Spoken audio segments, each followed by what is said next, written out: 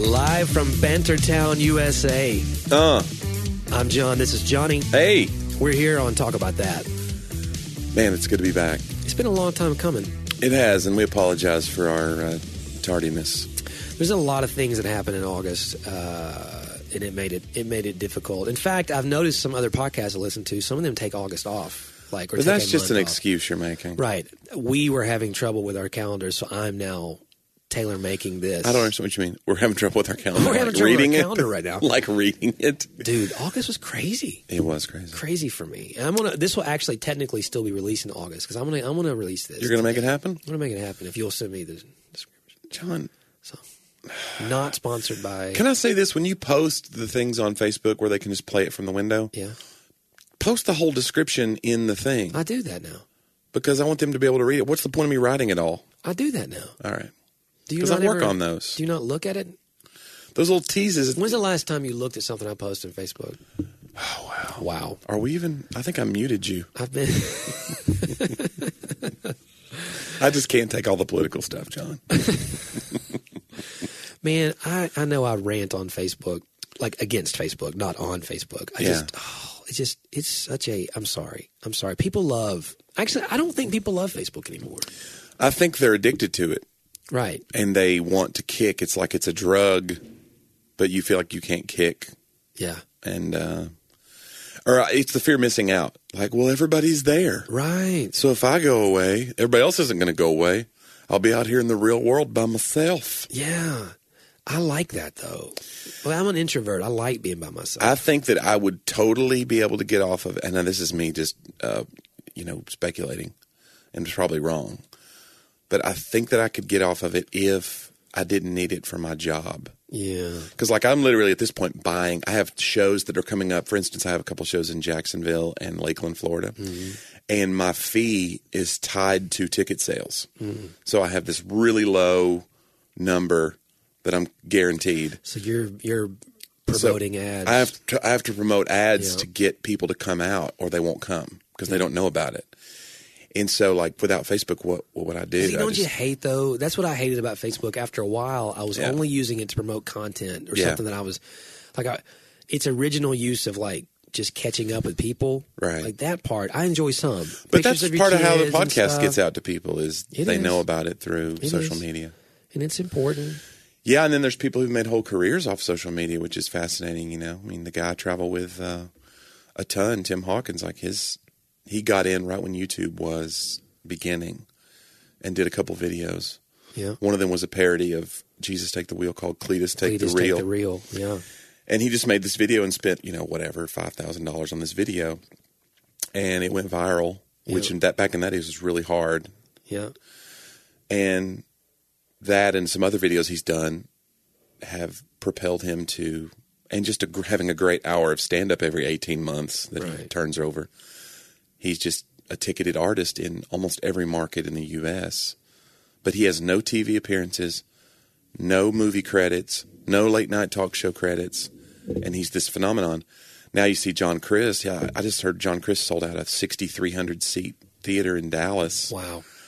And here's a guy who's not been on commercials, not been on... It's insane. So social media is very powerful, for better or for worse, and I'm trying to harness it more than just throw out the baby with the bathwater. Yeah, and I sound like an old, prudish, I don't know. You really do. I'm just overwhelmed all the time. It's adds, too much. We know too much. Yeah. We have everything, everyone's opinion 24 hours a day. We're not prepared as humans to absorb that. I think what gets me is the offensiveness of not being on it. And this is maybe a pastor thing. There are often times where someone will have some major surgery, and then they're upset that someone in the church in the small group or whatever didn't come. And we agree, we want everyone to be cared for and all those things. And we go, well, who did you call or who did you let know about it? And they go, well, I put it on Facebook. Right. And there's this assumption that we should just be trolling the waters all the time, seeing what's out there so that we can rush to it. And so I kind of have these, hey, listen, if you need me to know something, I need you to contact me directly. Don't just assume. I mean, that's I don't know, that's like sending out a carrier pigeon and hoping that it finds its destination. Just like that. I don't think that's a very apt metaphor, but okay. John, whatever. Your own bitterness against social media, notwithstanding. It's not you sound like an old man. I do, and I'm sorry. And it's not just social media, but technology in general. So today I'm driving down the road. Yeah. Okay? Going to the hospital to see somebody. Because you saw it on Facebook? No, it was my grandmother. But anywho, so she is not on Facebook. She is totally not on Facebook. Now. She's 86. But so I'm driving down the road.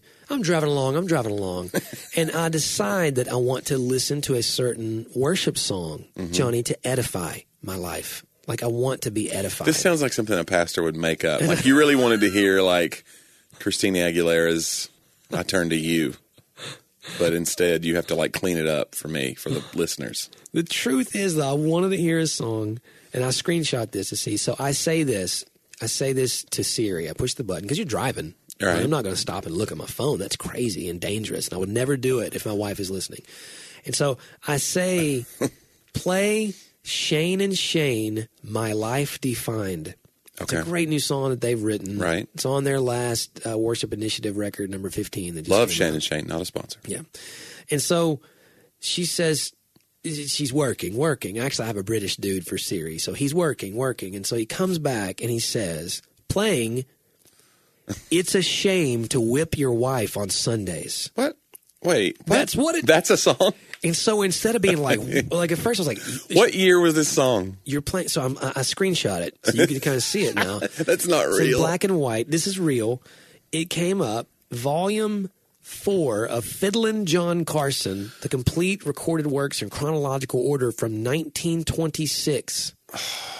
And the name of his song is It's a Shame to Whip Your Wife on Sundays. And Johnny, I listened to it. Because I was like, what? Well, you're like, well, look, I wanted to be edified, but this is good too. This was horrible. And it's basically the premise of the song is, it's a shame to whip your wife. I think it's pretty self-explanatory premise. On Sundays. But then he goes on to say in the chorus. It'd be funny if this the song was about football. That's weird. It's so horrible. He says, you have Monday, Tuesday. He names all the other days of the week. Like, look, you have other days to whip your wife. Yeah. Don't do it on Sunday. And then he goes through other things like drinking. You have Monday, Tuesday. Don't do it on Sunday.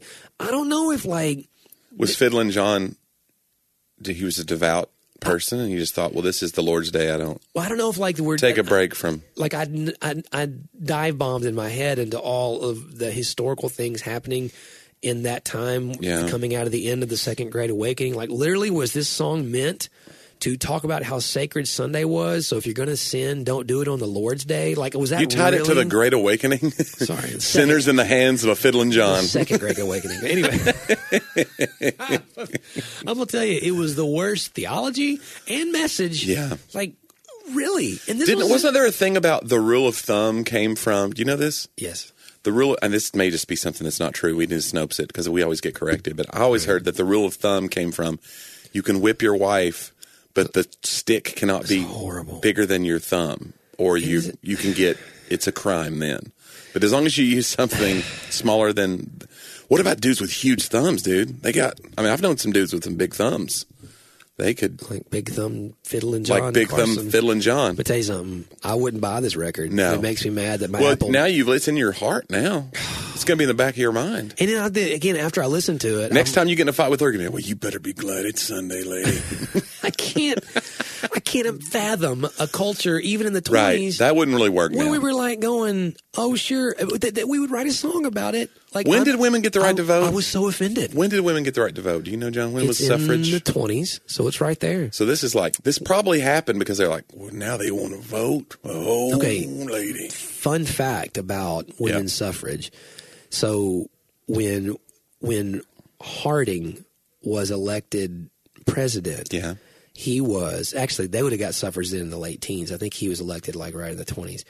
It was the first election that women were allowed to vote. And now whether this is true or not, because I still think this sounds kind of demeaning to say it, but that basically women voted him into office because he was a good-looking man. Interesting. And they had the first chance. And regardless whether that's true or not, that was in history books. I think people in general still are more likely to vote for a more handsome person. Oh, I say all the time, if I had a full head of hair right now, like some guys I know, I'd be a senator, no doubt. You think so? Absolutely. It's all that's holding me back. Really delusional. Just the head of hair. I think what's funny, Obama was a good-looking dude. He was a good-looking president. Yeah. He's a handsome guy, I think. Clinton was like a ladies' man. He had kind of a big head. Yeah. You notice that? Like, he was a little doughy when he was in office. I can think of a lot of presidents who are not good But looking. Clinton had all these affairs and stuff, so I just think of him as like, well, why was he such a Casanova? But there was something about him, like, charisma-wise on top of... Like, sometimes I'll look back through the pictures Yeah. in history of, like, the season in the early 1800s to late 1800s, and I'll see those guys with the handlebar goatees and all this stuff, and I really feel better about myself. Like, that really ugly dude was very powerful and had a lot of success. I think there's hope. I think ugly people have had a hold on things for a while, as long as they're rich and white. I think ugly, rich, white people still do well. It's like you can do okay as long as you have the other two things. Like, some of them had a lot of talent. Yeah. I'm sure, like Abraham Lincoln, bro, he wasn't winning a beauty contest. No. But like, he wasn't here's a quarter, have a rat and all that thing off your face. Remember Uncle Buck? Uncle Buck would have definitely said that to Abraham Lincoln. Yeah. I mean, like, he wouldn't have made the podium. You know what I'm saying? I think Abraham Lincoln was a pugilist. He was a fighter. I think he had like an undefeated amateur record. Really? Too. I think I've read that. It was like, I'm talking about like bare knuckle boxer. Wow. Before he got into politics. Wow. I'm going to look it up. Somebody's going to correct that, but I'm telling you, I've read that. You know what? I think we just speak all these things. So what I'm saying is maybe he took a couple shots, and that's the reason he had that disease why he was so tall. And he did? I didn't know this. Yeah, I forget what the name of that is. How tall was he? We need 6'4"? people here today to verify. I'm as tall as Abe Lincoln, right? He was like 6'4", 6'3".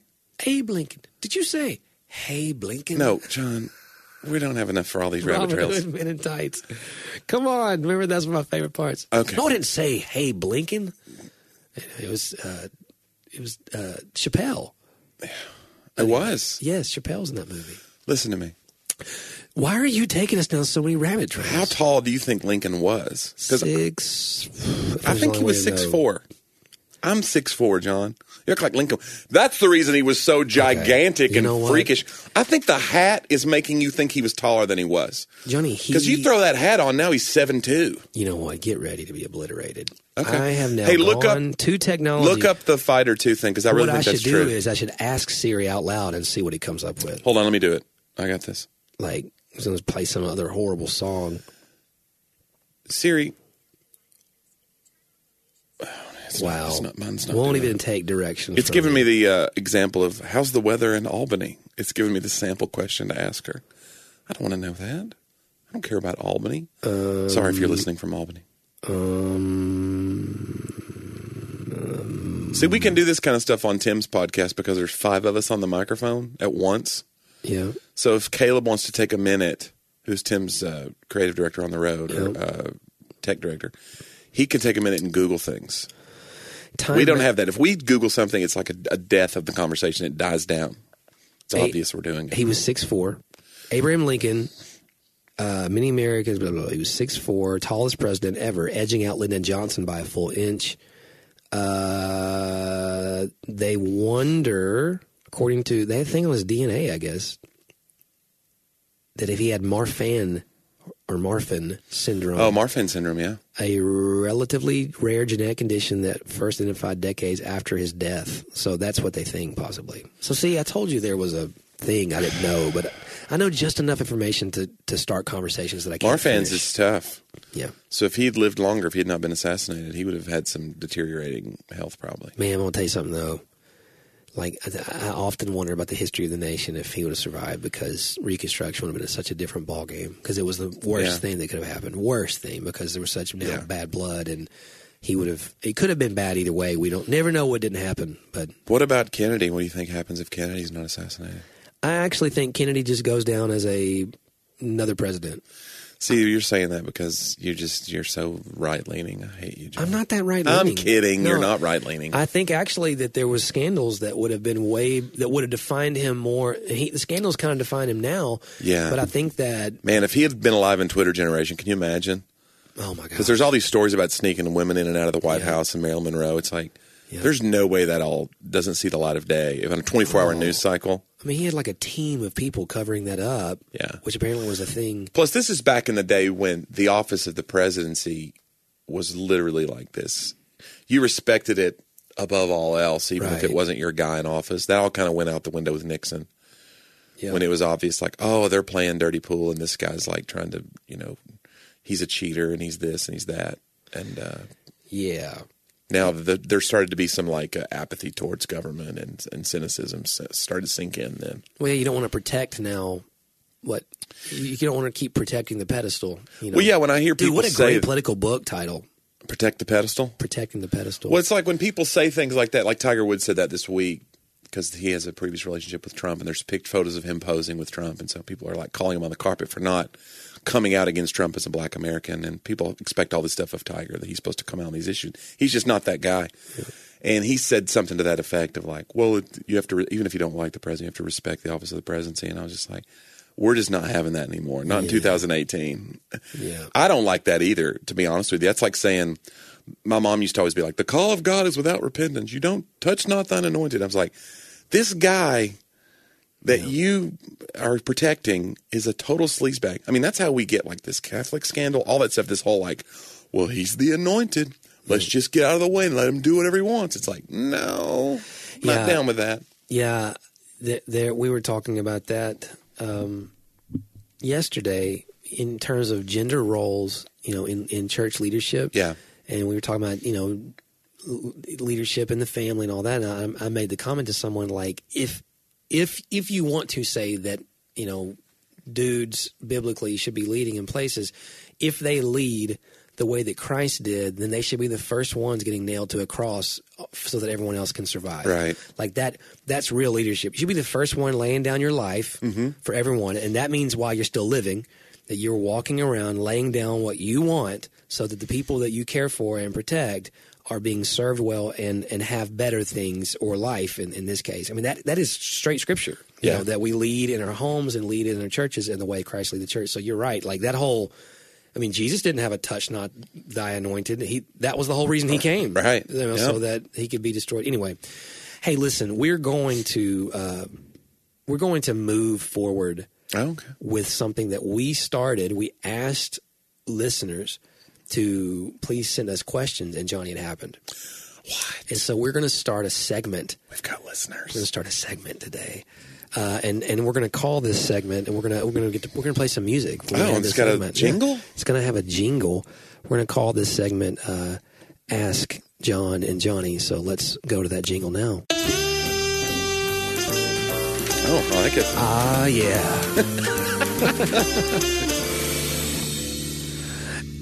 So, today on... What in the world? I don't know, Johnny, just fit. That's like a 50s film noir detective. She walked into my office. Look at those stems. It's one of those, like, black and white. The dame had an agenda. Anyway.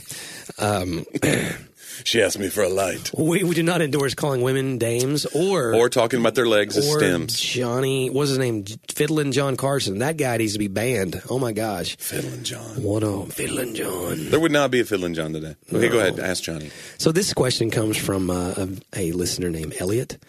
And he had a couple questions about you, Johnny. This is specifically, I think, for you. So apparently, even though it's Ask John and Johnny, he asked me. Actually, he asked some, but we're gonna ask you. He has multiple questions. We're gonna ask you today because you're very special. Okay.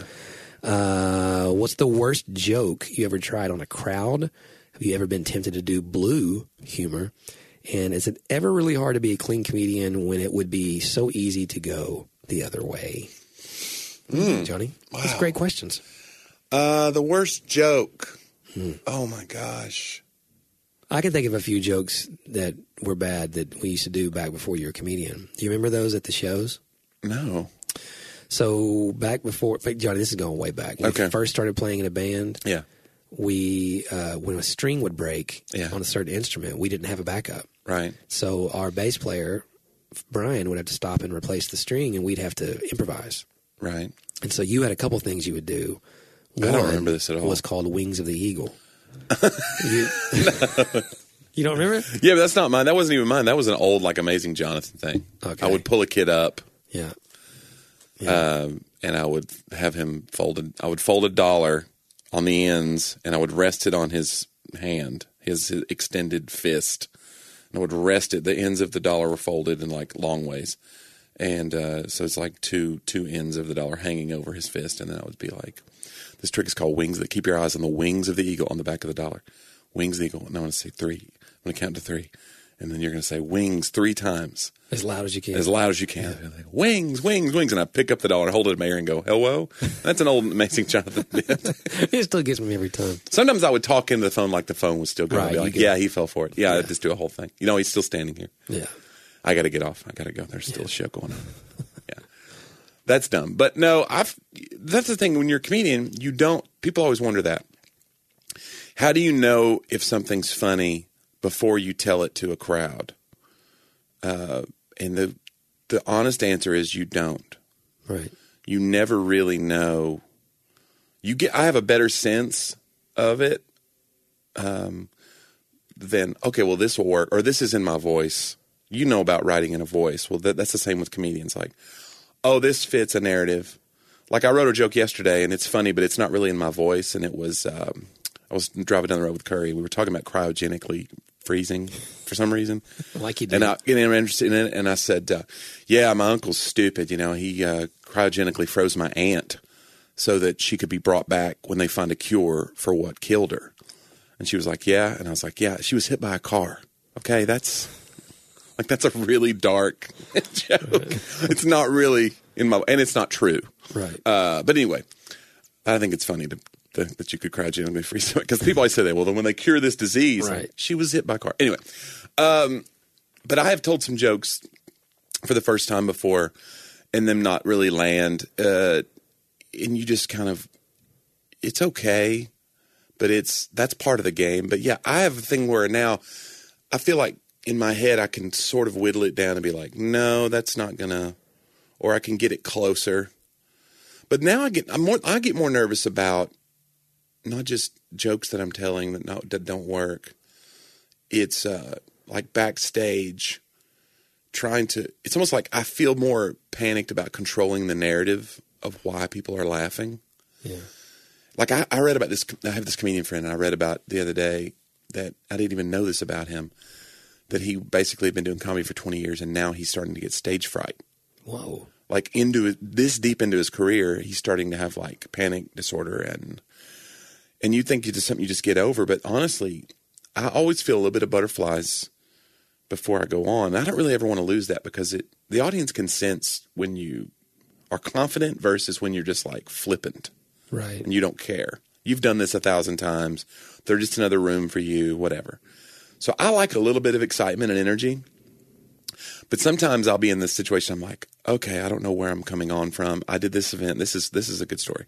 I was doing this event in Dallas, Texas, and they had it was a laugh night. It was for all ladies.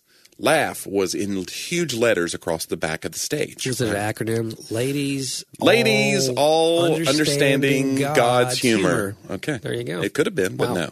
We just made an event. That was not too hard, actually. Okay. Anyway, laugh.com. Anyway, it's / John and Johnny. So these huge metal letters with lights in them are on the back of the stage. Well, I go backstage finally. I did my sound check, and then I wandered around, and they took me backstage and said, you're going to come in from here. And I realized I have to enter. The letters are blocking the pathway. So now I have to decide, can I fit between? If you ever, here's the thing as a big person, okay? I'm a bigger guy. And I've started trying to clean it up. But one of the reasons is, I've always said you're the bigger person. You know? Here's me and Abe Lincoln. Have you ever had a space there's a guy sitting in a chair at a table, and you're like, well, that guy needs to scoot up, or I'm not going to be able to make it by him, at a restaurant? Yeah. I find now that I am misjudging the space that I need to get through an area. So you have You have in your mind, there's a set thing that's you go, well, always I been can there. get through there, and you go, and you bump into it like Operation. Mm-hmm. If it was Operation, it would buzz. Yeah. Mm. And so I find that I'm buzzing. The bigger my behind gets, the more I'm like, well, this isn't right. I don't have a good sense of this. It's like when you're in the car and you know that you're between the lines. Yeah. But then you're like, whoa, I'm way over. You hear that, whoa, that's what's happening. Mm-hmm. So all that said, I'm backstage and I realize I've never walked through these, and I'm thinking the U is my best bet because I can just step over the bottom part of the U. But if I get halfway between this, get stuck, and I get my behind stuck, or knock the whole thing over, or whatever. God, dude, I would literally, I don't know what would happen because you would have done your job. It would be so funny, and I would try to play it off like I meant to, But inside, you'd be weeping. Oh my gosh, I'd be a 7th grader, that with my fly down, in whatever, first day of school, and I was panicked thinking about trying to plot my move. Should I slide underneath the A? Should I? And I decided to go through the U, and I'm telling you, I cleared this U with centimeters to spare. And then I was just off to the races, and the show went great. Did you address it? No. I think I did, actually, because that's the kind of thing you do. Yeah. I think I'm not in that long of a way, but I did mention it. Like, I was hoping I could make, But I'm telling you, it was I'm telling you, it was close. There was it made a squeak, probably. It was not now good. When you're a writer, it's like, I need a clear path to the stage that does not require me to climb through life-size letters. But the thing is, like, I've been doing this for almost 11 years now, and so I know my lines, and I know that I have a really solid hour and a half now of things that work in every room, and I know that they work.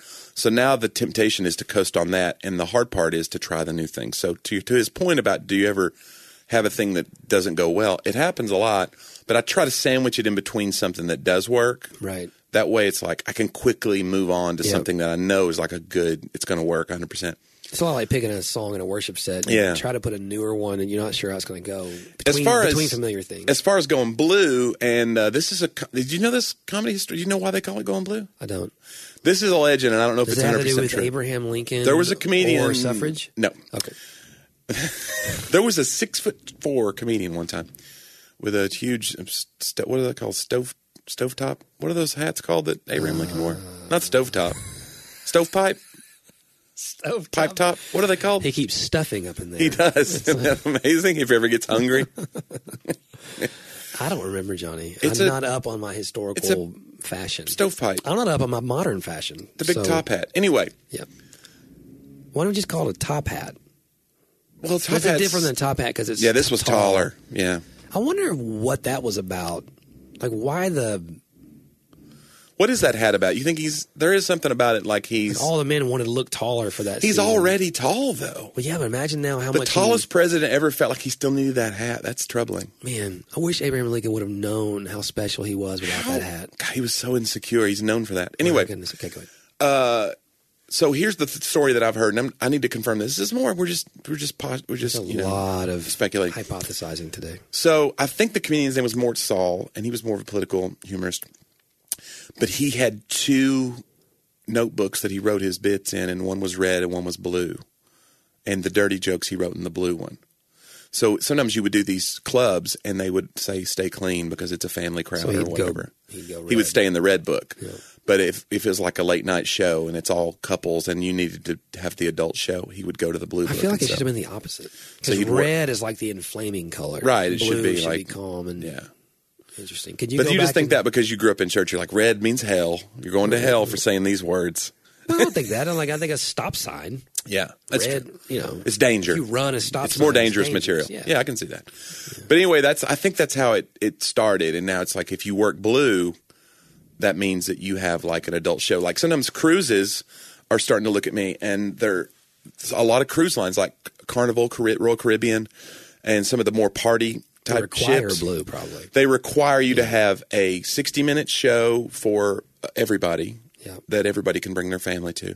And then they also want you to have at least 30 minutes that you can do an adult show, late night show, because they want it to feel like, ooh, it's like everything that happens in Vegas stays in Vegas. Yeah. So if you don't give them that, they don't feel like they've been naughty on their cruise. They want to hear dirty jokes. And I know comedians that just go, well, look, I have 90 minutes, here it is. And they still get through because it's that funny. And I'm hoping I'll end up being one of those guys, but we'll see. Do you think it'd be weird if I went on one of those cruises with you? We talked about this.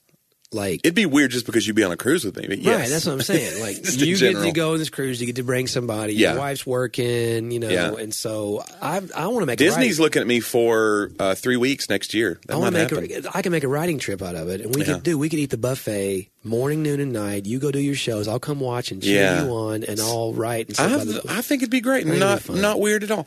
Disney's the opposite. Disney, I'm more panicked because they need you to have a 60-minute show for families and a 30-minute show for kids. Oh, yeah. So it's like, I'm more panicked about that than having because I could put in a little I'll talk about my wife and my relationship, and I'll throw in you can't talk about your kids. You can't. Well, I can't talk about my kids, and I don't have puppets. I have things that'll go over a kid's head. It's not adult material, but it's grown-up material. Yeah. Anyway, all that said, you could do that. Yes, I will say yes, I've been tempted to go blue. And anybody that works clean that says they've not been tempted is lying to you. And there are comedians that work blue or dirty that I think are brilliant. Yeah.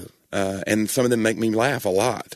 Yeah. So this idea that it's not funny. No, there are some jokes that are not appropriate that are funny. That's just, you can't stop yourself from laughing. I could tell a joke and it would make you laugh even if you didn't agree with it. It would make you laugh. There's something in us that happens with.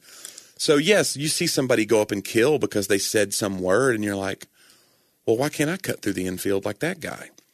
But I've never done it. I used to have somebody that traveled with me and they would say that. They'd say, I just want to take you out of town one time to like a middle of nowhere club in Dayton, Ohio, and just throw curse words in the middle of these bits that are already killing and see if you could just tear the roof off the place. And they'd laugh about it. And I'd be like, yeah, but there's I'm not known, but I'm known enough that I'm sure there'd be one person to be like, isn't he the, I would just find that one person that's a friend of mine on Facebook or something. And I'd be like, aren't you supposed to be the, so but I don't have like a need to do, I don't I wish I could get away with this. I just never thought about it that way, not just because of my faith, but because I grew up watching Seinfeld and Brian Regan, right. and now you've got guys like Gaffigan that are just so good without going blue. And I just think that it's fun. I loved Jack Benny growing up, and these guys that they were so clever without it. I was talking yesterday to somebody about Bob Newhart and how his timing is so impeccable, and he just stutters his way to the punchline, and it's the exact right moment, and how genius it is. And I like that. My favorite thing about my show, if I'm honest, is that families can come to it. Yeah. And because there's so few things that families can do together anymore, and they all enjoy it. Like, think about it. If you watch a show with Sadie, and it's her favorite show on Nick Jr. or Nickelodeon or whatever it is, or Disney or whatever. It's just Disney now. Like Bunked, right? How do you know about Bunked? I know about Bunked because I have a niece. So she's watching Bunked. Bunked is the worst on the Disney Channel show. So you're watching Bunked with her, and she's laughing, and you're just like, this is the corniest. Well, my show, I like to think I've got something that can hit everybody, and that's important to me. And so I write with that in mind. But yes, there's times when I go, or I'll think of a joke, and I'll be like, well, this isn't going to, this is inappropriate. The truth is, so like Your Blue is not usually about profanity. No. It's about a content that would be too edgy. Because you have them all the time. I mean, for 20 years. Yeah. And they're hilarious. And we often sit and go, wow, you could never do that. Yeah, I could never tell that one. That was awesome. So That's when I sell those jokes to a dirty comic. Give me $50. You told me the other day I paid for my house, John. All the dirty material that I don't do. That's why I'm driving. That's why it's paid for driving that brand new Tesla or whatever out there. No. You told me that I wrote a joke the other day that you couldn't do in a show, and I was shocked. What was it? So you want to tell it now? I'll tell the joke. That's okay, fine. Tell it. Yeah. So, the joke is, so my pastor's doing a series on marriage. Yeah. Sorry, dang it, I screwed it up already. So my pastor's doing a series. Comedy's hard, y'all. My pastor's doing a series on heaven. Yeah. And so he's telling all of us that when we get to heaven, we won't be married, and so there'll be no sex in heaven. Yeah. And my wife leans in and says, "No sex sounds like heaven to me." Oh, okay, yeah. So like the whole thing, ha ha ha. Right. And you were like, I could do that maybe. I would probably do it at like a couples event. Right, that's just what I was the word thinking. sex is like a bomb. It's like when you're in a church and you say the word, but not anymore necessarily because people do series on sex. Well, that's where I would do it. I would do it in a marriage conference or something kind of thing, But I always make fun of churches when I walk in and they have like the sex series coming up. God in the bedroom. Yeah. And you're like, what are you trying? You're just trying to promote something. You're trying to provoke a reaction. Lots of guys are putting beds on the stage. Beds on the stage. And again, I'm fine with I think we need to talk about it more. Yeah. But I always think it's funny, and I always say, look, I was raised to believe when I was a kid that sex was something dirty and gross and shameful that you save for the one that God has for you. And then I go, anybody else confused? But so I don't know. Honestly, what's funny is that there are jokes about sex that I think are funny, but I don't necessarily sit down and write jokes with that in my, like, how can I get away with talking about sex on stage? Because I find other minutia in our life more interesting. Agreed. As far as like, this hasn't been covered before. It seems like with jokes about sex, every angle's been covered and every possible way to go. I don't know. Can we talk about that for a second? We talk about that. Like, I don't want to name the name. Oh boy! But your show the other night that I went to. Yeah. You were featuring. Okay. And this is a great example. So a guy got up to open before you. Oh yeah, right. And I didn't know what he was going to do. I should have listened in on his set. That was my bad. No, what would you have? It's okay. I would have changed the way I rolled in. Yeah. Probably. So I mean, look, and again, to it's not a acknowledge Christian show. It's at a club, and where they're supporting because you're featuring for a very big company. Yeah, I had a ton of church folks come out to that one. It's like, come on out. And the guy got up in front of you, and he was to me, and it's not just because he's hosting. He should have done 10 or 12 minutes probably. And he was filthy, but not funny filthy. Very shock value. Yeah, like. And I'm okay. Look, in profanity, I can handle, but the sex stuff. Yeah. He starts just like really dirty sex jokes that just make you kind of giggle like a middle schooler. That was what was happening in the room, kind of thing. You know? Yeah. You get up, you're clean, and for a moment you told me. Like, it took you a minute to get them back. Well, the jokes that normally land, I was like, "Whoa, this is not getting." It's not that he was getting no reaction; it was getting like he had overstimulated them. I mean, in my opinion, I call it muddy in the waters. It's like you're making that the new. Well, this show's going to go here now. Yeah. So when I try to bring it back, it's like I look like Beaver Cleaver. I look like, you know what I'm saying? I look like I'm hello. You know, it's not. It feels. One glass of lemonade, please. Yeah, it feels overly like, what's this guy's deal? So, if I hadn't known he had done that, it was my own fault. You're always supposed to do this. You're supposed to watch what's happening in the show before you. And I stayed in the green room, and you can watch it on the monitor, but I couldn't hear well. And if I'd known, I would have walked out and acknowledged what had just happened. You know, I'd have been like, anybody else feel violated or whatever? Yeah. Right. And then it would have been like, we'd been off to the races. Gotcha. But instead, I just came out and dove into my. Well, you did great. You got him. It was fun. I got him back. It was good. But the guy after you. Yeah. So, and this is to your point. So he was the filthiest comic I've ever heard, maybe live for sure. I mean, an hour of it. Like every topic, but I mean, like, it was a lot. It was, but the thing was, is he was brilliant. Oh no, he was really. That was what got He's probably me. one of the best joke writers working right now. He was brilliant, but he had no boundaries. Like he wrote jokes about abortion, about pedophilia, about like and I can't. Like I was just like, I mean, and then he would shame the room for being shocked, being upset about words. They're just words. They're just words. And you and I, we had that conversation later. Like, well, bro. Like if it's just words, then you wouldn't have a job, right? Like well, you're using the words because they have an effect, right? Because they have an effect. That's why you are working. Yeah, I do. I fall in the middle somewhere. Like I totally believe that somebody should have the freedom to say what they want. That's one of the things that makes this country great. And I also believe, as a Christian, that just because something's permissible does not mean it's beneficial. Yeah. And there's some things that don't need to be talked about. And I like making a crowd uncomfortable if I'm making a point and we're all in on it and it's for fun. Right. Like I have jokes about death and I have jokes about, and if I stop to think, what if somebody just lost a loved one? Right. Then I would never do any of my jokes. Because some of my concepts are really absurd and they're about dark things. Yeah. But to just hit a hot button issue like abortion and be flippant about it, it's just not only not my style, it's something I'm just like, okay, I see what you're doing. You're cheating. It's like you're just cheating. Is what it felt like to me. Like he had a lot of stuff on race.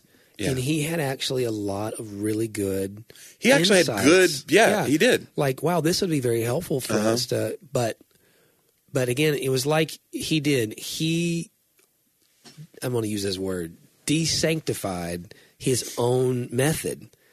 Like he did not see that philosophical problem with your whole point is we're making too big of a deal about words as you're using words. It's the same idea of, I can't believe in a God who would allow so many bad things to happen in the world, but then not acknowledging that I have a morality standard that's not found in nature, that I am judging God by some standard that I don't know where it came from. Like at some point in time, you got to see the philosophical slant on it and what it brings out. What is evil without good? And if you have good in the world, then explain the good. That's what I always say.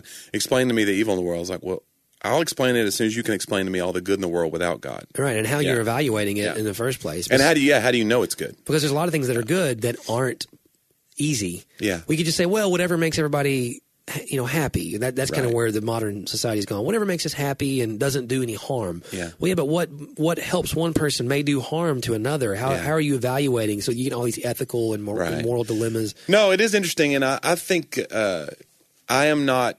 It's so interesting because I think some people think that Christian comedy, or I don't even like the term Christian comedy because I think I've told this before, but Derek Webb said that. He said anytime the word Christian is used as anything other than a noun, it's a marketing term. Mm-hmm. So I'm very wary of that. Like if somebody says Christian comedian, like if you want to market me that way because you think families will think it's okay to go to this show as a Christian comedian, I get it. But I don't market myself that way because I just don't think of myself that way. I think of myself as somebody who is a Christian. And I know that seems like hair splitting, but when you think of Christian comedy as a genre or clean comedians, you think of somebody who might be pro-censorship. Right. And I'm so not that. I think there's people out there that there's things that need to be said sometimes, and it's okay. If I watch an old Richard Pryor record, and that's just the way he talked every day, for instance, that was the way he grew up talking, and so he uses those words. I'm like, it's not as jarring to me. What's interesting is I know some people who grew up in the church and they were clean comics, and now they're kind of going into the clubs. Mm-hmm. I know one in particular, and they're using language now as like I'm part of the club now, guys. And it sounds so weird coming out of their mouth. That's not what they do. Yeah. Right. It's so weird. Like they're doing it just to kind of get in there. But I'm not pro-censorship. I think you should have the right. But I just think for me, there's this self-censorship, I guess you would call it. Like I just think there's some things that I don't think we should go there.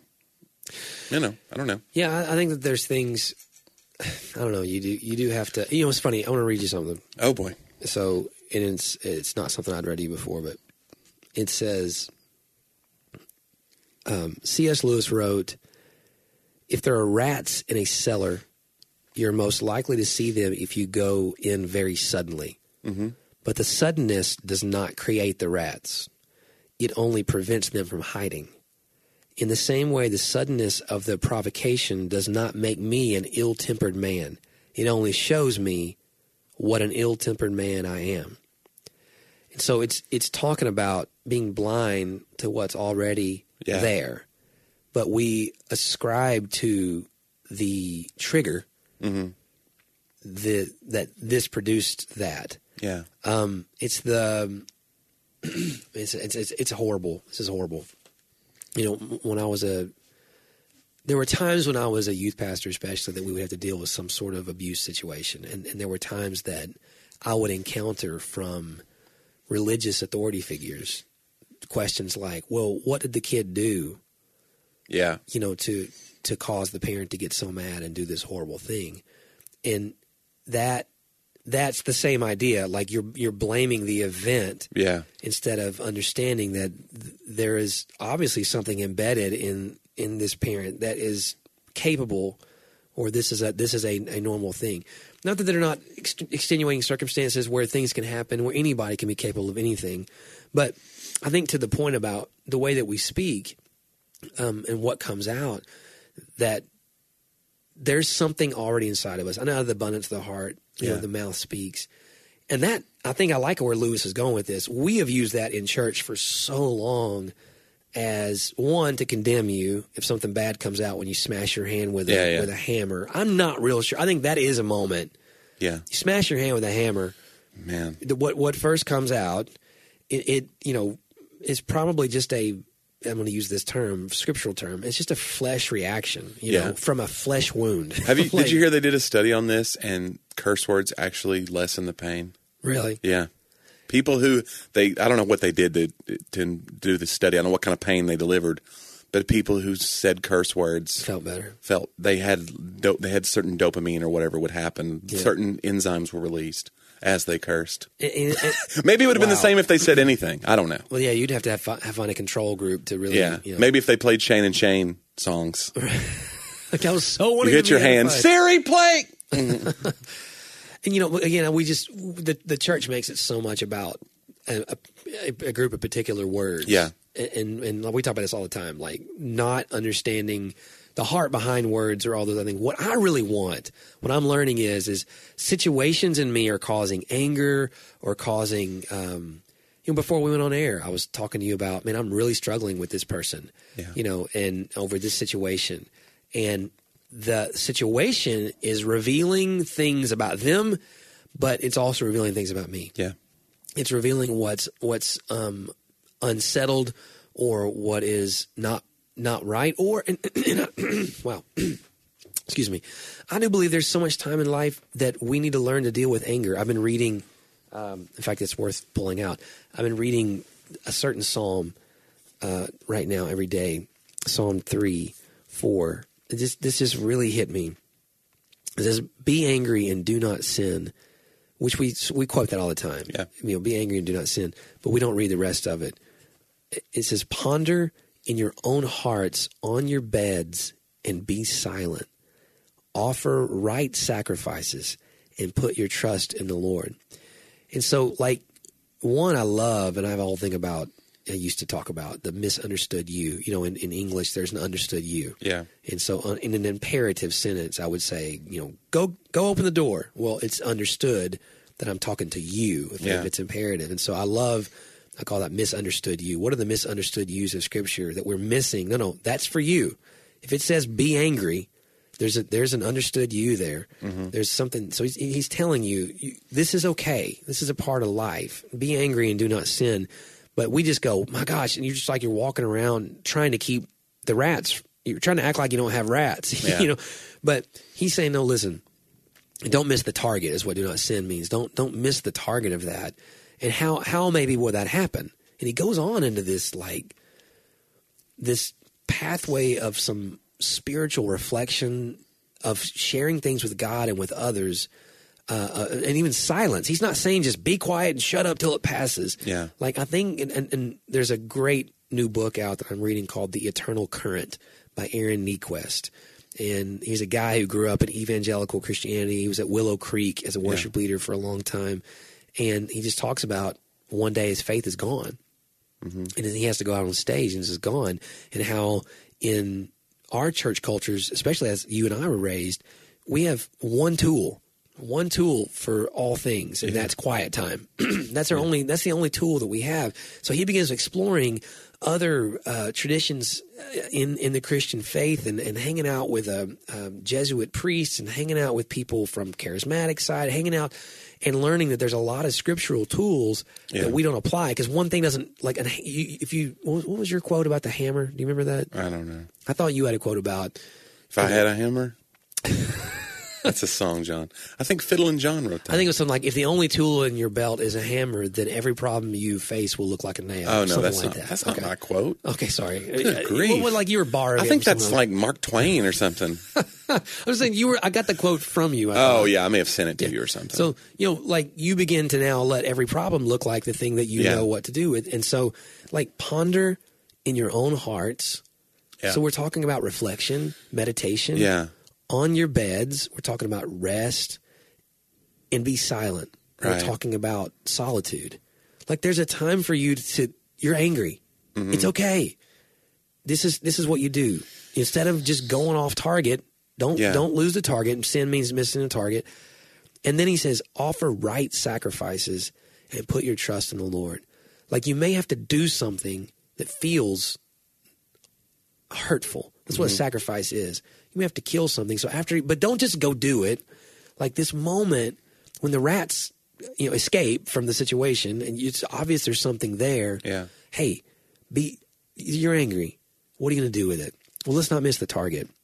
Let's go ponder in our own hearts. Let's spend some time reflecting and meditating on your beds and be silent. I just love that idea. I think maybe I think that may be one of the things too that social media has taken from us is contemplation. Yep. Because we post things in the heat of the moment, and then we wait for a reaction. Yeah. And the reaction comes from a heated place too sometimes. And like there's things I'm saying 8 out of 10 things I read online, I go, this person did not think 1 second before they wrote this, before they posted this. And it bugs me as a comedian because I craft what I'm writing usually. Every now and again, I'll just start writing something off the cuff and I'll think, well, that was ill-advised. Yeah. But usually I'm crafting something, I'm whittling on it. Can I get it to the lowest amount of words? Whereas I feel like some people are just like, and furthermore. And I think contemplation and pondering things, that's like a spiritual thing that we may be losing. We may be losing, and that's a huge loss. Another thing I was thinking too, when you're saying that about when you only have one tool, and then if you lose heart, and you're like, well, this has always worked, and now it's not working. What do I do? Mm-hmm. I think being around ministry for most of my life, and I think my mother modeled this for me because she ran a housing ministry, a charity. She definitely modeled this for me, maybe not in word, but more in deed. But like a lot of the pastors I've been around, they want to fix people. That's one of the reasons they get it. Well, I know how to say the right thing and fix this. I've always been good at giving advice. Ministry is definitely this thing I should be doing. And then they get into that vibe, and that's why their marriages sometimes fail because they're Mr. Fix-Its instead of we're learning how to listen. We talked about that with the Black Lives Matter episode. We talked a little bit about it. Yeah. We're learning to listen as a culture, hopefully. But I think the scripture that I dwell on most now is like grieve with those who grieve, laugh with those who laugh. There's something about just being there. There was a pastor in California.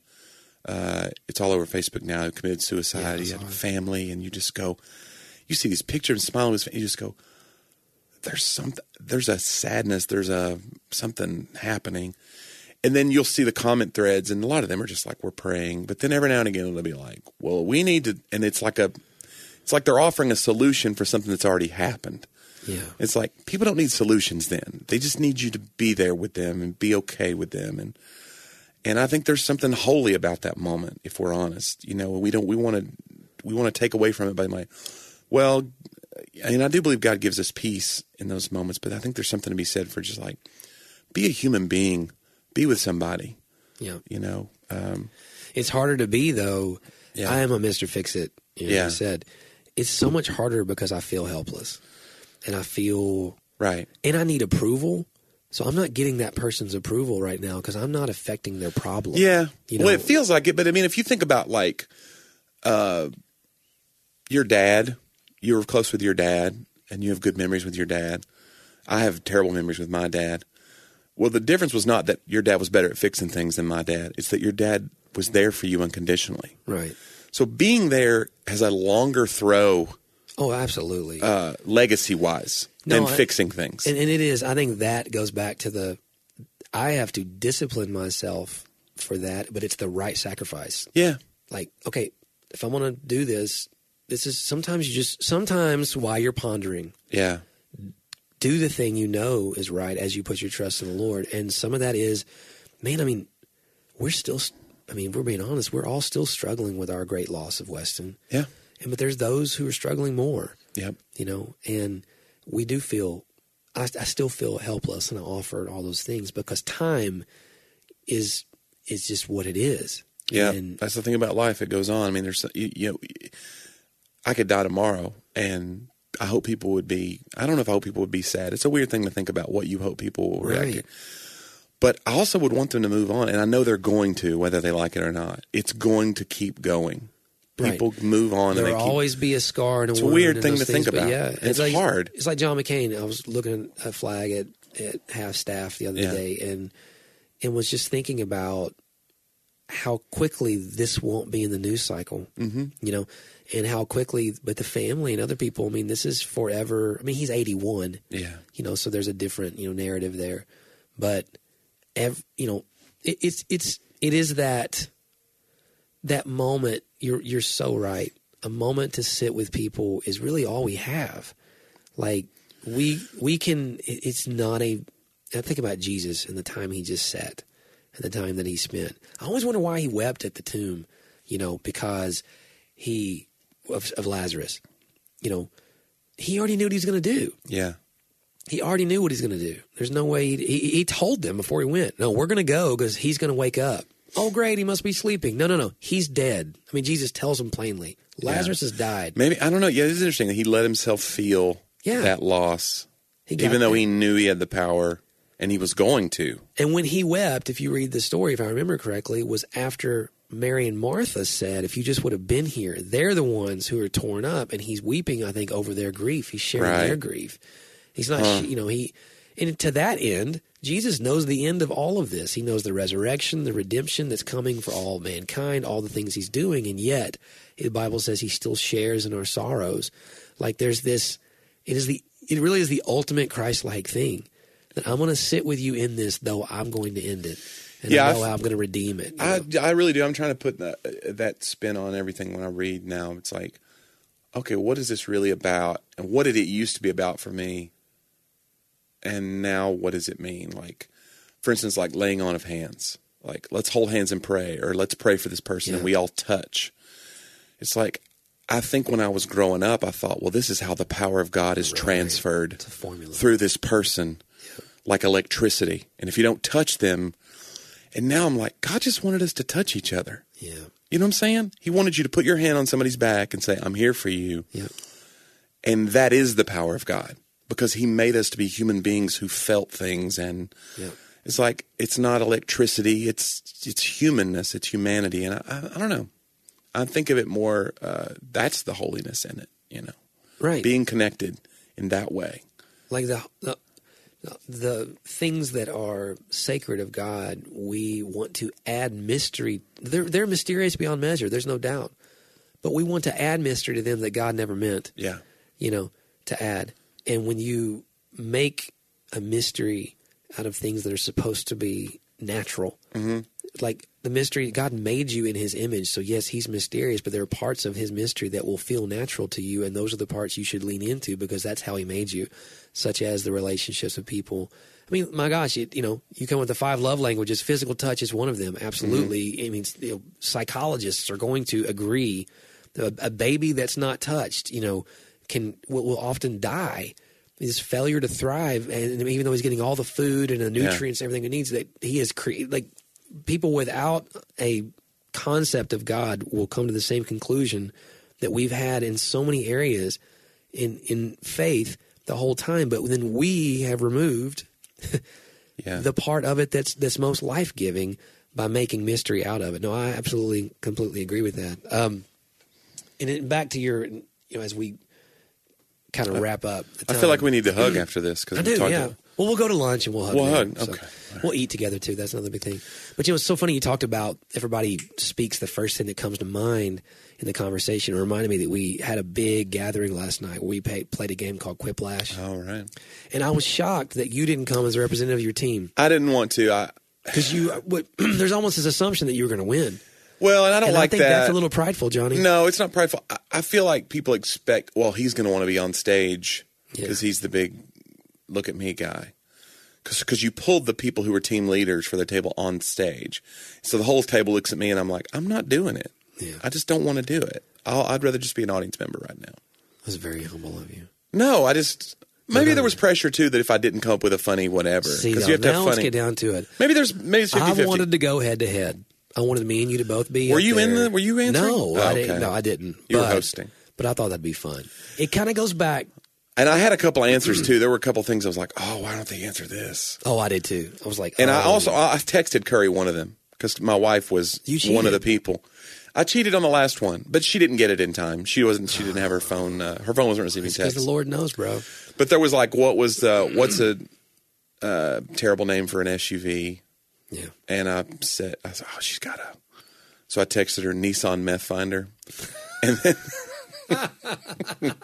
And she didn't get it in time. She answered something else. And we almost lost. If we had lost, it would have been bad. That was the key. Our whole game is, and we don't care who wins. Lose. Just don't lose, because we're coming up with consequences for the losing team. Yeah. So. What is the consequences this time for the losing table? This is our small group that meet on Wednesdays. So we had 60 people last night in 8 small groups. Yeah. And we had a block party. We don't always. It's like tables of 8 or so. Yeah, and so it was a great time. So if you lose, now that group has to. Well, last time we had something. them come and they had to wear certain shirts and serve donuts to everybody in the whole building. Not a big deal. That was actually fun. That's all right. But this time they have to sit on the front row. Yeah. And we're going to have some keywords every time we say them during the first half of the service. They have to stand, clap twice, turn around, and sit back down. Yeah. We'll have to acknowledge it because visitors will be like, what the heck is going on? What kind of cult am I involved in? Or they had to wear prom dresses because they were all women, the one who lost. So we're letting them kind of decide what they want to do, like 80s prom dresses. Yeah. So, it's a lot of fun. We had a good time last night. That was good. The food was great at my table. No, food is not a thing for me right now. I know you can't eat because you're...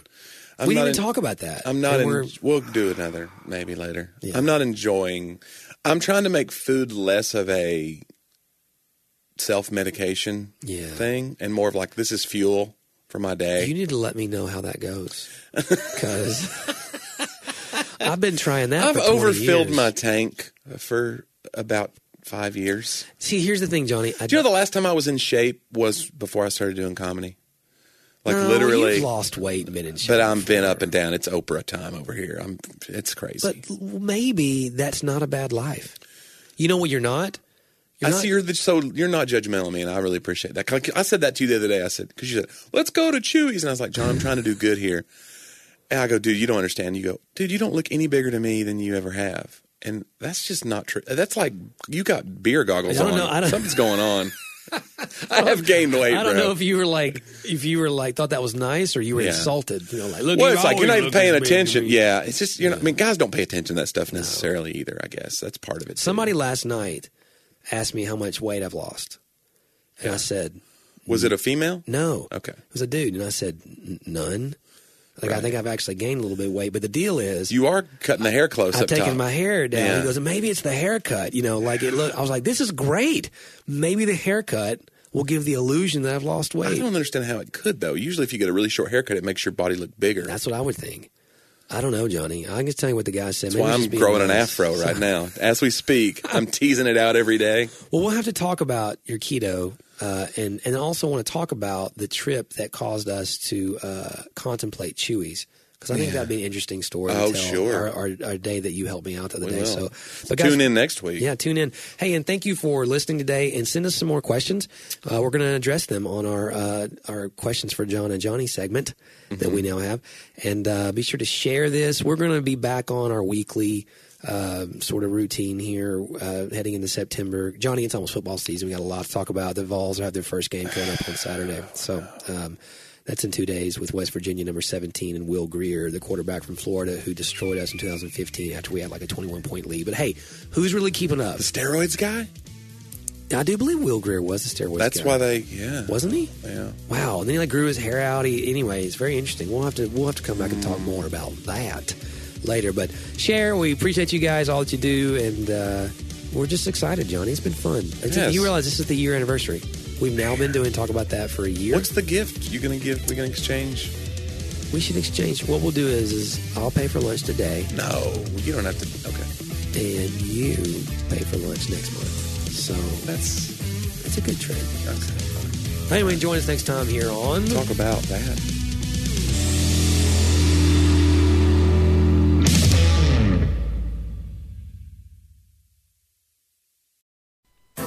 Our world can feel chaotic and uncertain, but we don't have to live enslaved to fear.